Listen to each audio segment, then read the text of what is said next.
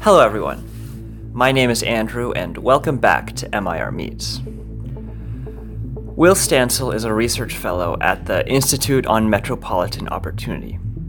He's been pretty prominent when it comes to online discourse and punditry-related politics in general because of his quite vocal argument online about the way that Democrats are framing messaging surrounding the economy.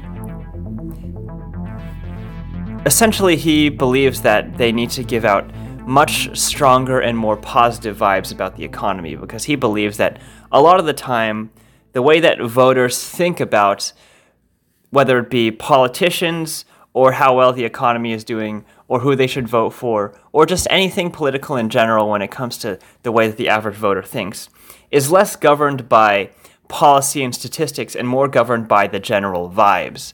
And the vibes matter infinitely more than whatever numbers you can use to quantify the situation. So we talk a lot about that and the way that that shapes his views. For example, we talk a lot about how the economy is doing and why large segments of the American population have levels of consumer sentiment about the economy that doesn't really map onto the numbers and statistics that we see about the economy. And we also talk quite a little bit about how he thinks that the media narratives should frame things like concerns surrounding Biden's age, or just the incentives of mainstream journalism in general, and the way that it affects people's perceptions of both the left and the right. Hope you enjoy. All right, you ready? Yeah, absolutely. Will Stancil, thank you so much for taking the time to come Thank onto you. this podcast. Yeah. So I guess just to start with a little bit of table setting. So obviously you're very known on for with regards to like people that are like extremely terminally online when it comes to politics and electoral politics and the economy. And I think just for the sake of brevity, I might have to skip over the entire like Twitter war that you're going in with Oh yeah, certain people. please Yeah. do skip over it. Yeah. Yeah. But I guess, yeah, just to start, how left leaning are you? If let's say that there's like a scale from 0 to 10 where like I don't know, maybe like so tell me like maybe even this specific characterization is something you would protest. But let's say like what would you say to like let's say like on a scale from 4 to 10, like a 4 is like Matty Glazes and like a 9 Mhm. is Freddie DeBoer. How left Okay. are you? Uh, well, I would say I'm probably a 7 or an 8. All right. So pretty progressive. I'm pretty progressive. Yeah. Yeah. So I guess when it comes to you being pretty progressive, how has that shaped your view on how the economy is doing and how Democrats have sort of the policies that they've enacted during Biden's first term that has affected the American economy? Yeah, give us your overview, like bird's eye view on like how Biden's policies have affected the economy. Well, I would say that I'm not an expert. I'm not an expert on economic policy. I research civil rights. So I don't want to get into, go into like the details of the economic of various economic policies. I would say that broadly speaking, you have some pretty progressive stuff. You've got the big stimulus bill, the big COVID bill. It's you have uh Biden's been very supportive of labor. He's been probably more supportive of labor than any U.S. president up till now. Um, he's been pushing, although it expired, he's been pushing for policies like re-expanding the child tax credit, which was a big blow against child poverty. Um, and in general, it seems as if he has been pursuing what I would describe as a full employment economy. That he has been he has been across the board pursuing policies that would prioritize employment and wages for workers and worker power over the priorities of bosses and management companies who would often prefer cheaper labor and just a labor market with more slack in it. Makes it easier for them to demand longer hours, lower pay from their employees, weakens unions and the like. And so I'd say he's been pretty progressive. And certainly the other thing I'd say is that regardless of whatever his policy has been, that the outcomes in the economy have certainly been seemed pretty regressive. You've seen a lot of growth. The economy's been very strong, and really remarkably, the strength of the economy has fallen, has mostly benefited people at the lower end. I mean, it's lower income workers that have seen the fastest wage gains. The bottom quartile, the bottom decile. It's also you've also seen gaps between groups like black and white workers narrowing and stuff like that. So it's just been a very progressive outcomes. All hit the policy decisions aside. Yeah. So I guess when I first got you on, I was gonna try to make this the whole thing of like why do Americans think the economy is terrible when it's actually doing well? But then the tide sort of changed, and now like Americans think more favorably about the They economy. I do, think although it's still go kind for of it. under what you would expect. So we previously we were in a situation where economic sentiment was extraordinarily low. I mean, it was like as bad or worse than in 2009 in the depths of the Great Recession, where you just had horrendous recession, worse since the Great Depression, and yet somehow people in 2022, 2023 seem to believe that we were in that situation, if at least comparable sentiment to that, which is just hard to explain. What's happened, and it's really started in November, December, and has continued, is that there's been kind of a rapid turnaround in how people perceive the economy, and now it's the best it's been probably in about 3 years. But it's still, I mean, if you look at those sort of raw metrics, the economy now is probably comparable to just about anything we've ever seen, certainly in modern times. And yet people are still mostly negative about it. It's better than it was, but So people it's still feel like pretty bad. they've gone from being extremely negative to being mildly negative. Is that what you're Right. saying? Right. Yeah. Which is, so it's not quite as dramatic where you can say we have the best economy and the worst sentiment. So that was a really striking contrast. But now you're saying we have the best economy and like pretty bad sentiment. And that still is pretty striking. Yeah, but I guess one important clarification is that even back when people thought that the economy was terrible, when by all metrics, I don't think it was at all, like they were still very careful to say to like pollsters and the like that their specific economic situation was pretty good. Like this is the sort of thing that Derek Thompson would call like the everything is terrible, but I'm fine syndrome, where like they think that they're doing well economically, but they don't try to they don't really put two and two together in terms of thinking that like that's a suggestion that the economy as a whole is doing well. They just think that they themselves are doing well. Right. I Um, mean, there's many different measures. And so kind of, it's sort of, it's a little wobbly depending on which one you're using. But in general, yeah, people tended to perceive their own circumstances much more favorably than they did the economy as a whole, which is one of the clues that something weird was happening. That if you just sort of aggregated how people felt about their own individual circumstances, then you would expect people to have like pretty strong, pretty favorable views, and yet it wasn't that. People, the sort of the median person believed that they were doing well and the economy was doing badly. yeah, and now it's like they still think they're doing well. Now they think that the economy is doing like mildly badly instead of it very Yeah, badly. Yeah. yeah. Yeah. So I guess the question is, to what extent do you think the median American's views on the economy poses a struggle for Democrats that are trying to win the 2024 election? Because like back in the past, the general sentiment for how to win the election would just be the whole "it's the economy stupid" quote about like however the economy is doing is just like an enormous factor in how well like a party is going to do in an election. And I guess you could argue that that effect has diminished slightly if you were to look at the 2022 midterms, but I still think it has the potential to be pretty potent. What do you think? Um, well, so that's sort of the reason I got onto this topic is because I think that these things are all less connected than people believe.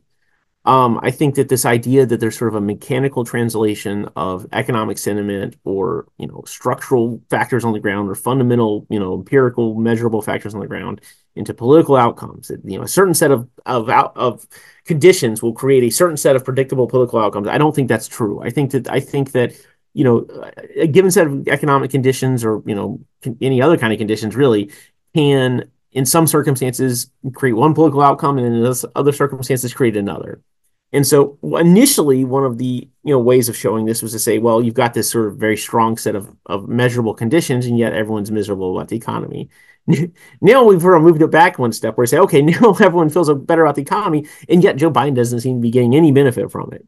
And so ultimately, it's like I think that what this all points to is that you really cannot there is no trick to escape the sort of need to make an affirmative case for a political party or candidate that that you have or I mean, I guess it could be a negative case. You can make a case against Trump, but the point is that you cannot escape this sort of the political part of politics, the part that deals with public belief and public consensus.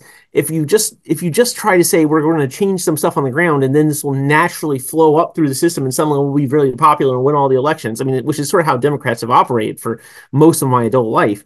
It turned out it doesn't really work that way. That you can do everything right. You can make everything, you can make things better. You can by any given metric improve conditions, and then just maybe get no benefit, get no credit for it, and no political benefit. Yeah, I guess the question is like trying to understand which variables are exogenous and which variables are endogenous. Um, but then I guess you brought up something that I thought was really interesting, like the whole thing about how now like consumers are finally starting to accept that the economy is pretty good, at least a little Mm-hmm. bit, but Biden is not getting credit for it. So I guess that provides a neat transition, I think. What would you say to the idea that in general, a lot of people don't really give Biden credit for the good stuff that he's done because he seems so slow and old that like they don't think that like a lot of the good stuff is because of him. Yeah, I mean, I think it's totally plausible. I think it's a little complicated. I'm not totally sure why Biden is struggling. I think a lot of it probably is just sort of his public presentation, which is, it's.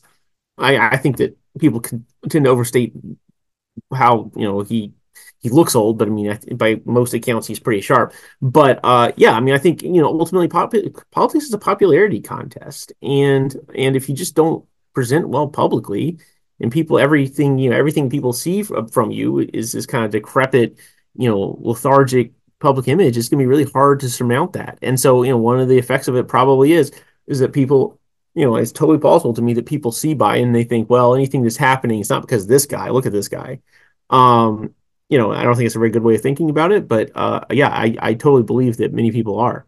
Yeah, I guess this sort of goes against like the traditional wisdom. Like if I like 2 or 3 years ago, if I was talking to someone like David Shore, he would Mhm. essentially say that like, yeah, they're not giving Biden that much credit, but that's not a bad thing as long as they don't hate him and think that he's like mid, that's still Mhm. better because like that's what the median voter wants. But maybe parts of that weren't vindicated, or it's also possible that like maybe like I guess Yeah. the quote unquote consumer sentiment, but in this case consumer sentiment about elected officials, maybe that has also changed over time because of the fact that he's the incumbent and also the incentives of the mainstream media, if you want to get into One that. thing that you heard a lot when in 2020 a lot, and then in 2021 some, is that you'd hear this idea that it's good that Joe Biden was boring, that Americans were tired of a president you had to think about every day. Donald Trump was in the front page every single day.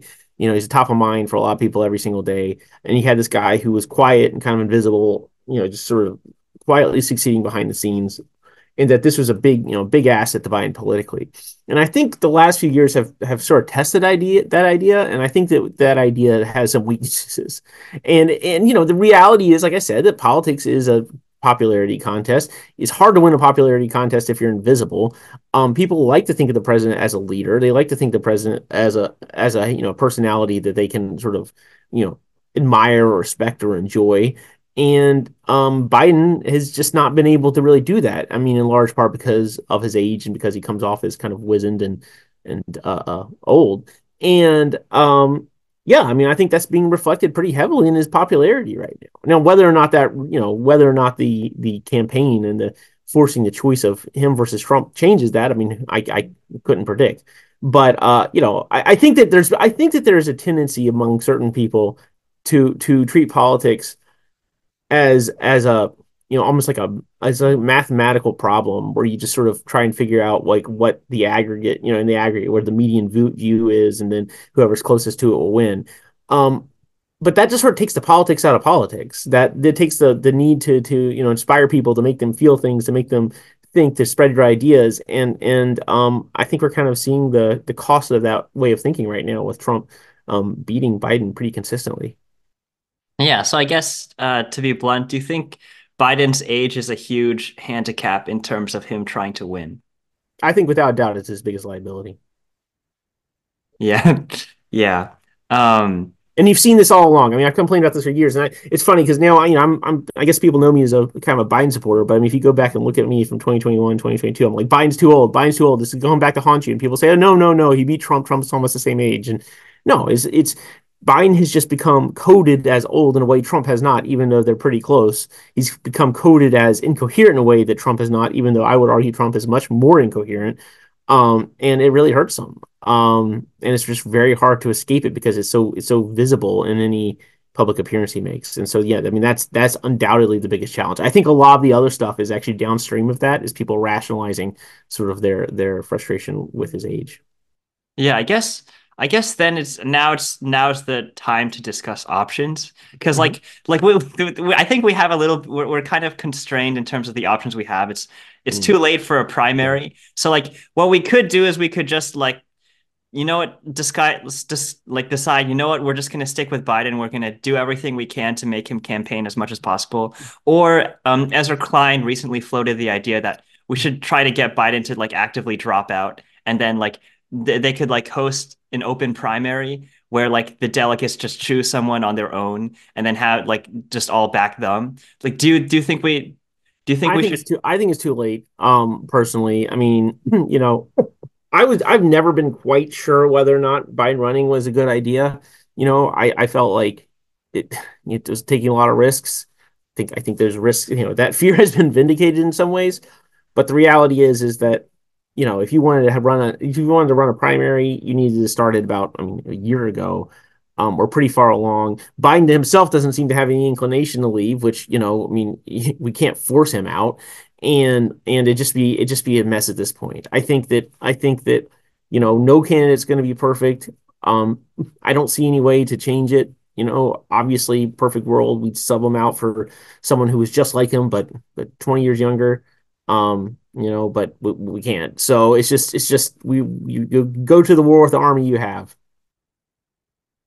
Okay, so go to the war with the army you have. I guess by that logic, we should instead focus on like the Matt Iglesias argument that we should just get him on the campaign trail and get him to campaign infinitely more than he currently is. Is that Yeah, I mean, I think that that could work. The reality is though that he's, to the extent that the problem he's facing is it's really easy to take clips of him speaking, just as it is with anyone, and edit them and say, look, he's doesn't make any sense in this bit, and then it spreads like wildfire, and more people have reinforced that he's out of his mind or he's senile or whatever. Um, I'm not sure hitting the campaign trail is going to help with that because no one actually watches the campaign stuff. I mean, there's very few people. If people did watch the campaign stuff, I think there'd be a little less confusion about how coherent Trump is. I mean, Trump is on the campaign trail, and he talks like just talks gobbledygook, and no one seems to notice. Um, I think the key is, again, is like the economy, that there is a narrative, there's a public narrative that Biden is old, that he's senile. It is widespread and has been reinforced, particularly by this her special counsel report. And I think that you have to find a way to fight the public narrative, and it's a difficult one to fight because it's hard to get someone to write an article saying Biden is fine. But I think that frankly, that does seem to be the takeaway of people who actually work with him, and it seems to be a takeaway of reporters that interview him. Said even the takeaway from what I've heard from Republicans that have to work with him in private, and I think that just has to be, there has to be an effort to sort of make that, get a counter narrative circulating, uh, and in place of this sort of like thing that has bubbled up that Republicans are pushing so hard that he's just like a vegetable. a counter narrative in which spaces specifically? Yeah, I mean, well, I think that, I mean, yeah, the New York Times should write an article about, instead of saying people, out there, third parties have concerns about Biden's age, like do some reporting on the question, like answer it for us, tell us, what is the consensus among people that deal with him. As I understand it, it's that he's fine, that he's old, but he's fine.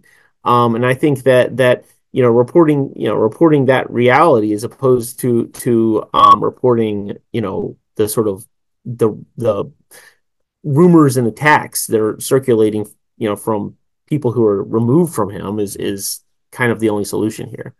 Also, the other thing to do is, and there's been some of this, partly because Nikki Haley's been pushing it, is that Donald Trump is not exactly the most mentally healthy person. I think kind of never has been, and reporting some on his incoherence and some of the stuff that's happened, he said, and saying it's not making this not exclusively a Biden problem, but there isn't. This is a very difficult thing to deal with, and this is why I think it's always been the biggest reason to be concerned about Biden, and still is.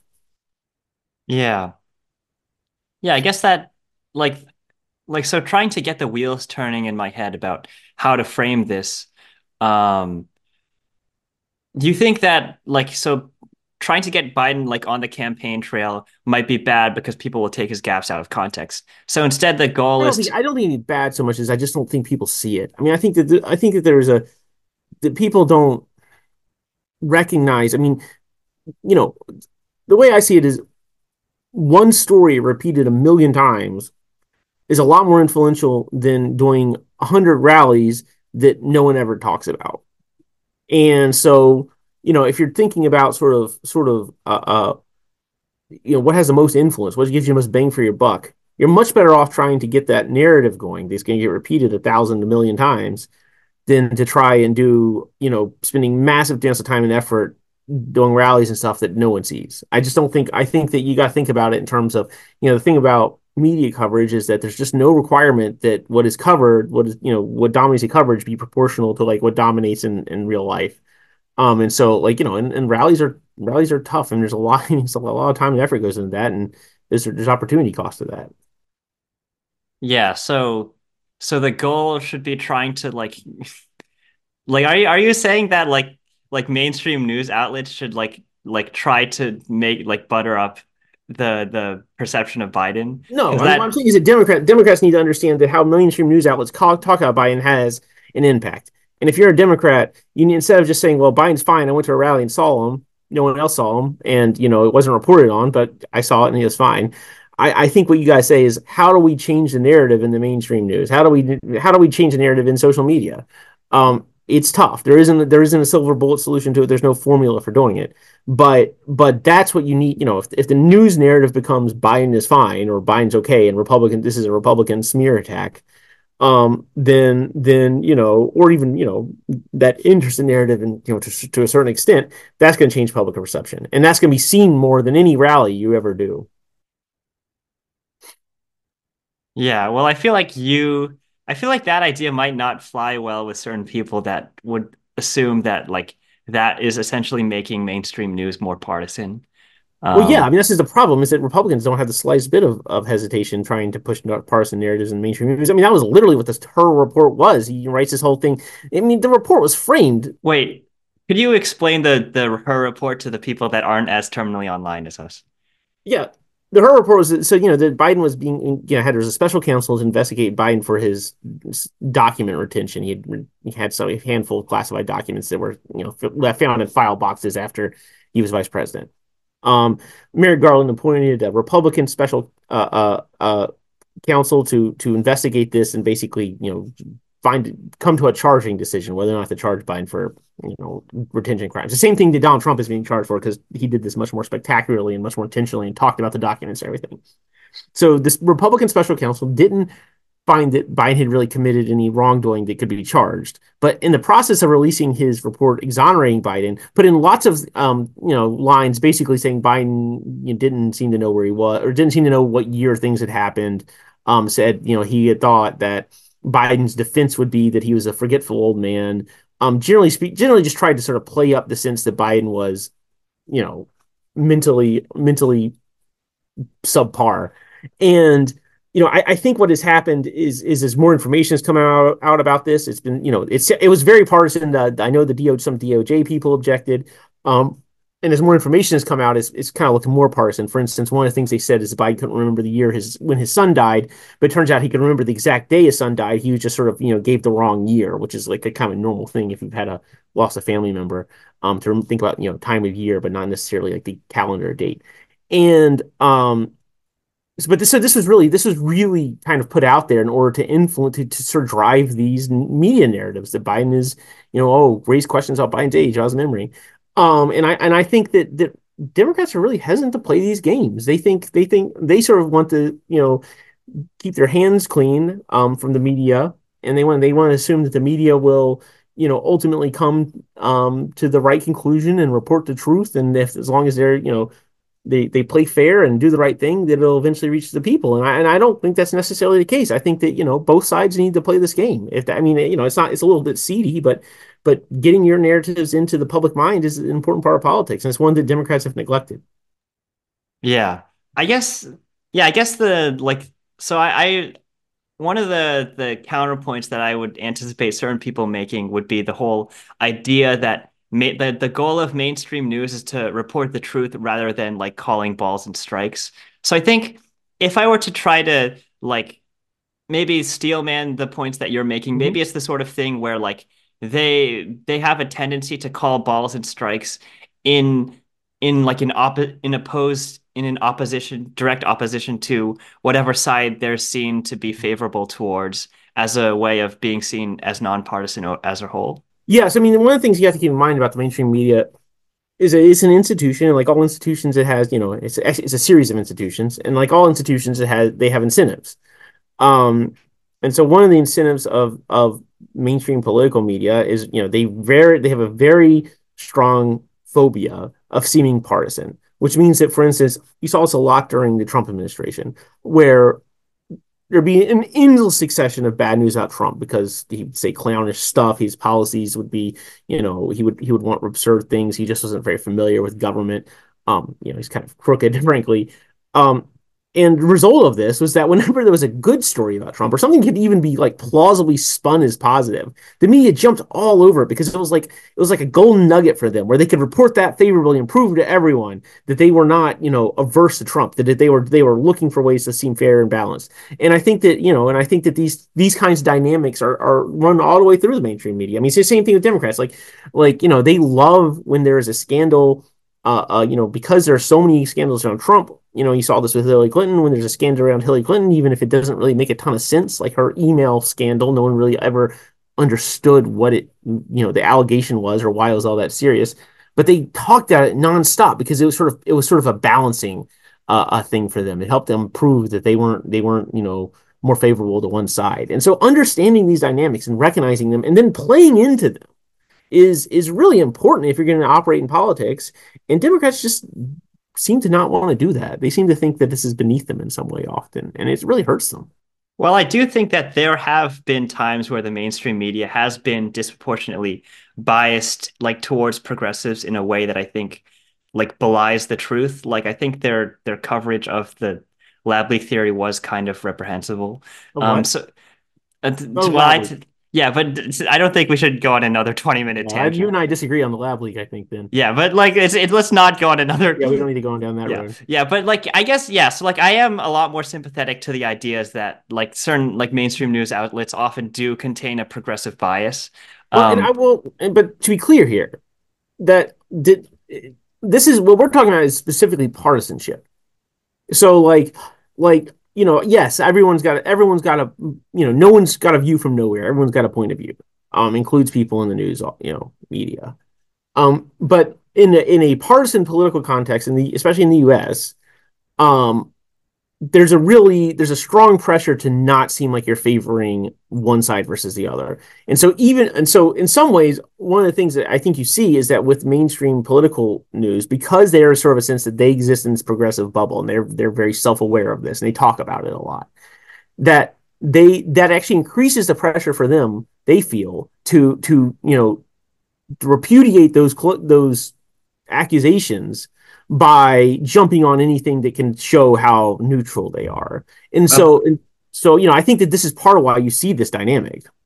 yeah, but like then like my response to that would be that maybe they're punching left in the wrong way. Maybe they should do more to like punch left towards people that supported draconian school closures or punch left at people that like are extremely opposed to the SAT for reasons that I think are dumb, rather than being opposed to like coverage of Biden that I think is really Yeah, unfair but and the uncharitable. problem is there's no constituent. So the reason you get the partisan paranoia is there's a large constituency of people, Republicans, that they don't want to have accusing them of bias. there's not the, although of course there's constituency for, other left wing stuff, it's just not on the same scale. You don't have the same institutional power that you do with the GOP and Republican Party, and so there's just not the same incentives. So maybe if the country were different and you had just, like a third of the country were super left wing people, it'd be different. But that's just not the reality of the United States. So maybe mainstream news is biased both leftward and rightward in some of the worst ways possible at the same time. Yeah, I mean, I don't think, again, I think all news sources, all information sources are necessarily have a point of view. They're necessarily biased. I mean, there's no deny, there's no getting around that. The problem, I think, is that the way I've described in the past is that you have two ways of being neutral. You can be neutral like a judge, which is that you try to objectively evaluate the facts no matter where they lead you. So, you're not favoring either party, but maybe one party ends up having the better argument to be being right in the matter. And then you say, well, that guy wins. That guy was right this time. Or you can be neutral like Switzerland. You can be neutral in that there are different people around you that disagree, and you're just going to try and position yourself between all of them so that you're equidistant from all the parties. And that looks Well, neutral. like equidistant on every issue, or just the Yeah, issues or that are like as much high as possible, that you salience. just doesn't feel like you're like, so you don't feel like you're favoring anybody. So no one doesn't feel like you're on anyone's side. And that looks neutral, and that but what it does is it allows the parties to manipulate you. Like, so the Republicans can make some wild claim. I mean, you see this a lot where you'll see some wild claim being made about Joe Biden, and the news media says, well, what if we said it was half true? And that's a way of sort of splitting the difference. It's an attempt to sort of preserve that sort of that equal distance between the parties, but it also makes the media subject to the actions of the parties in a way that like a judicial neutrality would not do. Yeah, so maybe an ideal mainstream news would be more left-leaning in some ways that people really care about, but it would also be more right-leaning in ways that aren't as salient. Well, I would say that the ideal mainstream news would be that reporters understand that they have a bias, they have a perspective. I mean, just being a human being, and that they're aware of it. They talk about it if they need to, but then they just attempt to objectively evaluate things without worrying about how the parties they are talking about will react. Okay, so Um, are you familiar with like David Leonhardt and like the morning newsletter? yes, of course. Yeah, do you think that like he does a good job doing what you're saying? I think on some things yes, and on some things no. I think that he is a sort of a different, you know. I guess I'd have to think about a specific issue, but I mean, he does an attempt. He does do a thing where I mean, he does try. He uses a lot of data. Sometimes well, and sometimes I think less well. But I think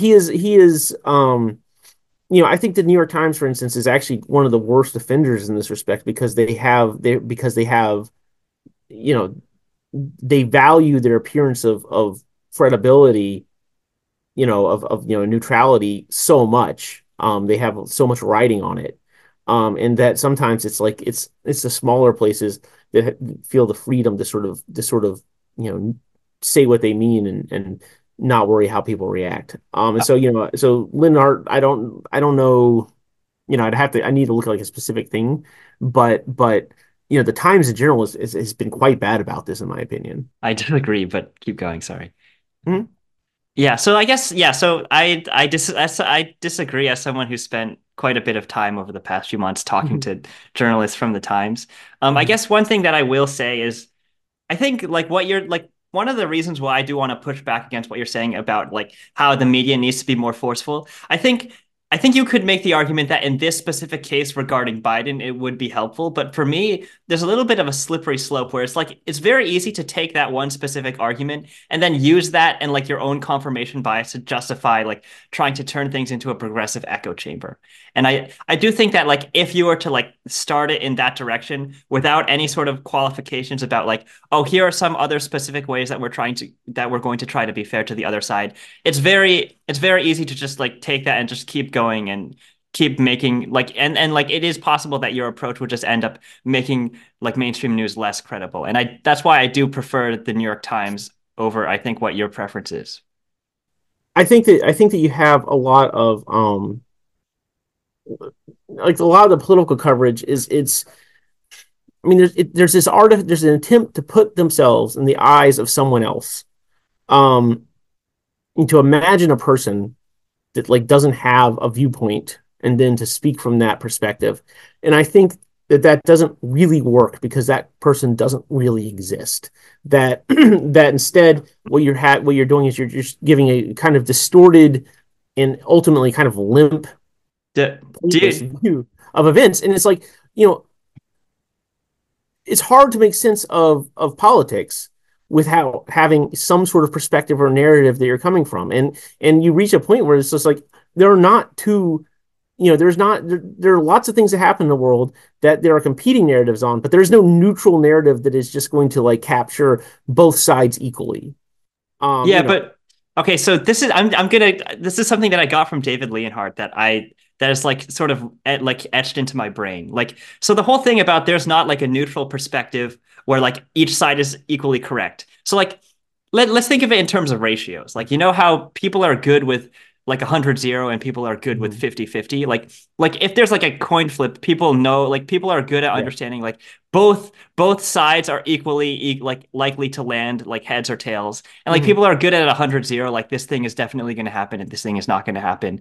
And like in terms of ratios, maybe the problem is that people are too focused at thinking things either 50-50 or 100-0. Like either this side is 100% right and that side is completely wrong, or this side is 50% right and this side is also 50% right. I think it's very hard to do the type of coverage where like one side is 70% right and the other side is 30% right.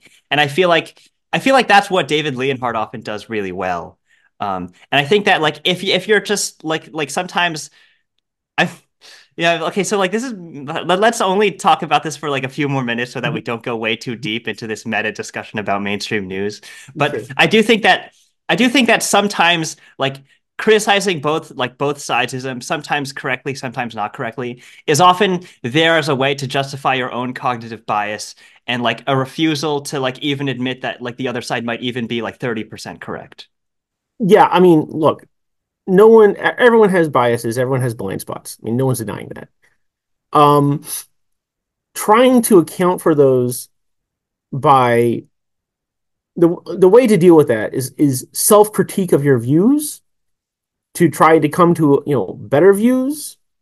It is I do not think the way to deal with that is to say, well, I'm going to just assume I'm 30% wrong and kind of readjust it. Okay, what about like 20% wrong? No, I mean I'm saying you should believe that you are 100% correct. I mean, not to say that you can say that with the acknowledgement that you can say that with the acknowledgement that you're probably not. That like, there's things you're wrong about. But like you should be saying what you think is correct. Don't say I don't, I'm going to assume that I'm like partly wrong, so I'm just going to tell you some stuff that I don't really believe in order to like balance it. Or you could That's just just like call that's you're not going to be able to do that. You can't apply a filter to it like that. You just end up in this weird place where what you're saying doesn't make any sense. Or You know, you could just like apply a little bit of a qualification instead of saying things with complete certainty. You should just say, "I think that this thing is probably correct," and right, that's fine. That's fine. Yeah, that's fine. I mean, everyone knows. I mean, sometimes people want you to qualify it, but like intrinsically, anything you say is your viewpoint, and everyone knows that your viewpoint's your viewpoint. You're not speaking with like the voice of God. But yeah, if you want to qualify it and make that explicit, go ahead. But what I'm saying is that the kind of artificial thing where people say, you know, they give two opinions and they don't really weigh in about which one's more right, or maybe they say, that's an attempt to get around this dilemma by applying what I would consider a kind of distorting filter on it. Where you're saying things you don't really believe or the evidence doesn't really support, just in order to sort of like have it out there. And it's like, why would you do that? That's just that makes things weird. No, but I think that sometimes it's possible to go in the opposite direction, where because of your own confirmation bias, you sort of think that someone's doing a both sides thing just because they included a single sentence, like suggesting that there might be like a single point in favor of another side. I think it's like Well, just go yeah, ahead. I mean, okay, fine. Sure. If someone wants to say, well, then the other side claims this, fine. But what I'm saying is that No, but like you might it's really, include that, and then you might get like 300 comments about people that are retroactively yeah, saying you must be both siding the situation just because you included a single sentence. okay. I mean, yeah, the reason people are really attuned to this is because there are a lot of people out there that really are both sizing. And I mean, yeah, sure, there's some like false positives in here where people think that it's happening and it's not. I mean, yeah, absolutely. But like this is a real problem. I mean, it's a real problem with people. You have Peter Baker at the New York Times is the worst, and he literally, there's articles out there where he talks about his approach to political issues, and he says, I try as hard as I can not to form an opinion. I don't vote. I don't think about policy issues. I try not to have an opinion about a policy issue. It's like, that's not helpful. That's not a helpful way of thinking about the world. You're intentionally blinding yourself to stuff in order to maintain neutrality. That's a bad approach. Now, maybe there's a spectrum between him and David Leonhardt, but like, you know, certainly people like Peter Baker exist, and like they're actually, Peter Baker's like probably one of the preeminent political reporters in the United States. I don't think that's very healthy. I think. Would you mind if I said something a bit blunt? Go ahead. I think that you're not picking a little bit. I think you're trying to No, find like the Peter mo. Peter Baker is the top political writer at the top paper. No, He's but not. then like That's not nitpicking. there are like dozens and dozens of top writers at the top No, paper. but he's the guy. If you have a news analysis at the Times of a breaking political event, there's like a 50-50 chance Peter Baker wrote it. And his colleagues aren't, he's probably the worst in this respect, but his colleagues are still kind of doing the same thing. I mean, it's like, he is of that culture. I mean, this is not a thing that is like a tiny number of political reporters. This is the primary, ethos of American political reporters. I mean, there are obviously some that are better and worse, and they're all different, but I'm saying that this is a real thing. Okay, I guess the reason why I still react kind of allergically to a lot of the stuff that you're saying right now is that I've met a lot of progressives that essentially use criticism of both sidesism as a way to justify their own confirmation biases and try to like sort of like force their opinions onto others in a way that I think is very unhealthy. And I think Yeah, that, I mean, go ahead. that's just the nature of being a partisan to having strong political beliefs. You deal a lot, I'm sure, because of the circles you run in, you deal with a lot more progressives than conservatives. But I assure you that if you're talking to conservatives, they'd say a version of the same thing, which is that the political media is all liberal, nonsense, and you shouldn't listen to any of that. You should listen to Fox News and OANN. And so, like, yeah, I mean, of course, you have people form partisan bubbles. Yes, that's a problem.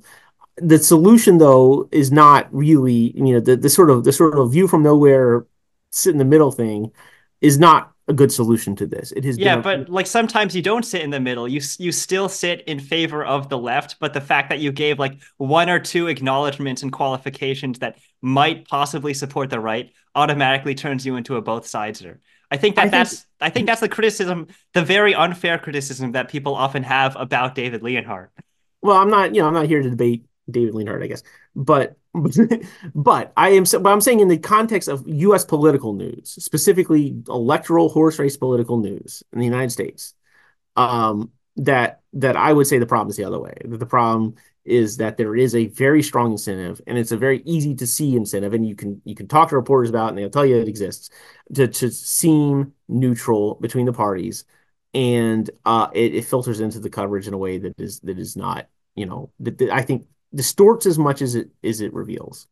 All right, I guess. And I think that again, and I want to separate that from like what I would consider more the cultural, debates over, regardless of where you follow them, debates over school closures or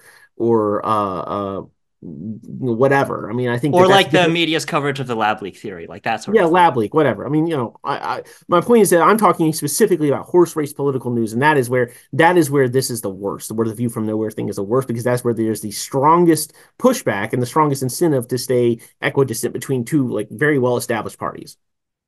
Yeah. I guess I guess there's some aspects that I am sympathetic to your cause, and there's some aspects where I disagree, and I guess we're just gonna yeah, let's move on. Yeah, so I guess do you foresee to change the subject? Mhm. Do you foresee the median American's views on the economy improving anytime, like in the way that like it's gradually improved a little bit? Do you see it improving even more? Yes, I would say so. I think you know, I don't like making predictions because I think generally events are more complicated than people think, and that the range of outcomes is wider than you would predict. But I think that it has sort of reached a level where these narratives, do tend to be a little bit self-sustaining. So unless there's some sort of something happens, which is always possible, that the narrative has become the economy unexpectedly good, the economy recovering, the economy is very strong, and I think that would filter, continue to filter through to just normies. Yeah, but okay, so like let's imagine some kind of like hypothetical where inflation does tick up. Like the whole thing about how Yeah. often inflation comes in like two bouts. So like I, what if like inflation died down over like the past year or two and now it ticks up again within the next few months? yeah, What I mean, would we do if you have then? a giant thing in the, giant spurt of inflation, then you're gonna have, probably you'll get some freaked out stories about it. It'll be, all over the news. It'll be all over the political news because, people think about it in terms of the election, and I would imagine that that would have an impact. But I just, I, one of the things that I think is very difficult about my approach to thinking about these things that I think people struggle with is that I think that the cause and effect here are like loosely tied and not there's not like this clear mechanism where X happens so therefore Y happens, and so people say, well, what happens if X happens? I'm like, I don't know. We just have to wait and see. I mean, but I think it's not. I think it's frustrating to people who sort of make their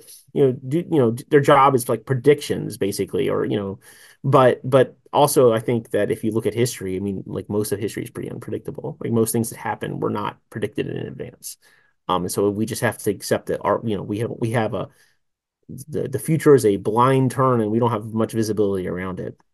Yeah, so then I guess the question is how worried do you think we should be about the economy and how much do you think this is like a non-issue that we're unfairly hyping up? I don't think there's a lot of reasons right now to be super concerned. So like I think Biden's age is a much bigger problem in your view. Yeah, I mean, if I could snap my fingers and fix one thing in order to help Democrats and beat Donald Trump, I'd make Biden 20 years younger. I mean, that would be it.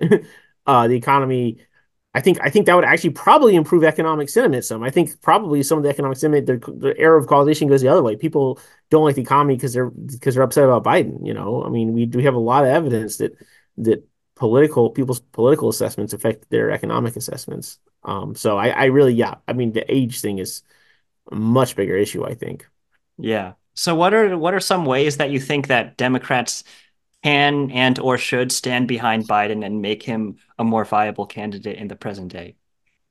I think so. My big thing, And let's not bring up the mainstream news debate that we spent yeah, 20 yeah, yeah. minutes on. Yeah. No, I think my thing for the last 6 years or so. I mean, the first thing I ever wrote in the sort of public eye, large national scale, was at the Atlantic, and I said, Democrats need to understand that the biggest political coalition in the country, the thing that unites their like pretty diverse coalition, is dislike of Donald Trump, and I think that negative partisanship against Trump, polarization against Trump, is a really powerful force. And if I was a Democrat, I'd spend a lot of time talking about Trump I mean, he's a rapist. Honestly, he's a criminal. He's been now charged. Well, he's now got $460 million in judgments against him. He's got 90 felony counts coming up. He tried to overthrow the government. He can't finish a sentence without rambling on incoherently. And I'd be like, this guy is a disaster, and he'd be a disaster for the country. I mean, you don't have to love Biden. You just do you want him to be president? You should be scared of him. That I honestly think that the worse people feel about Trump, the better they'll feel about Biden. How well has that tactic worked in the past in your estimation? I think it's worked pretty well. I mean, I think that that's sort of why you see Democrats overperforming in 2018, 2020, and well, they didn't really overperform in 2020, Well, but 2020 was they very beat Trump. close, They beat Trump, but very narrowly. yeah, well, yeah, but not in the popular vote. I mean, the electoral vote doesn't really count for, I mean, obviously you got to keep it in mind if you're running a campaign, but if you're trying to evaluate who's popular, I mean, you want to look at the popular vote. The In 2022, I mean, 2022 was a big overperformance, and a lot of it seemed to be people who were freaked out by kind of extremist Trumpist candidates. I mean, a lot of the cases, that's where my understanding is that's where most of the overperformance came from was these like Senate races with total whack jobs. And the biggest whack job of all is currently currently their like undisputed leader of their party, minus Nikki Haley. Well, then why do you think he's the undisputed leader of their party if you think that he has the potential to be so unpopular? Well, you have I mean, certainly anyone who has complaints about the left understands this dynamic. Within a small community, you can have people who are really popular and who have ideas that are widely accepted, but among the broader population, it can be quite toxic. And I think it's very much the case on Democrats only tend to notice this dynamic when it's happening on their side. They're really worried about defund the police or whatever. But I'm like the biggest the Well, I think that they should have liability been countries, the leader of the other party. Yeah, but they should have been worried about the defund the police because it was like a terrible and extremely unpopular like I slogan. don't think there's a lot of evidence it actually hurt them. To be honest, you can look at the support when the slogans, and it didn't. Nothing really changed that much. I mean, I know I don't. I'm not saying they should have been out there campaigning on defund the police. I mean, for sure, like it's pretty radical, and just it's fine steering clear of it. But I don't think that there's a lot of evidence. I mean, and what really the reason for that, I think, is that in 2020 and really ever since 2016, the defining issue in American politics, the issue that has commanded everyone's attention, is Trump. I mean, that's politics. American politics has basically become about Donald Trump, and will probably remain so until he dies or becomes a dictator. And so, like that, Democrats have this weird thing where they keep trying to avoid the fact that this is the most salient issue. He is always the most salient issue, and I think that you can't just stop trying to dodge it. He gotta run against the guy that is running against you. Will Stancil, thank you so much for taking the time to come onto the Absolutely. podcast. Thank you for listening. If you like the episode, make sure to follow us on Spotify, Podbean, or wherever you listen to your podcasts. Until next time, goodbye.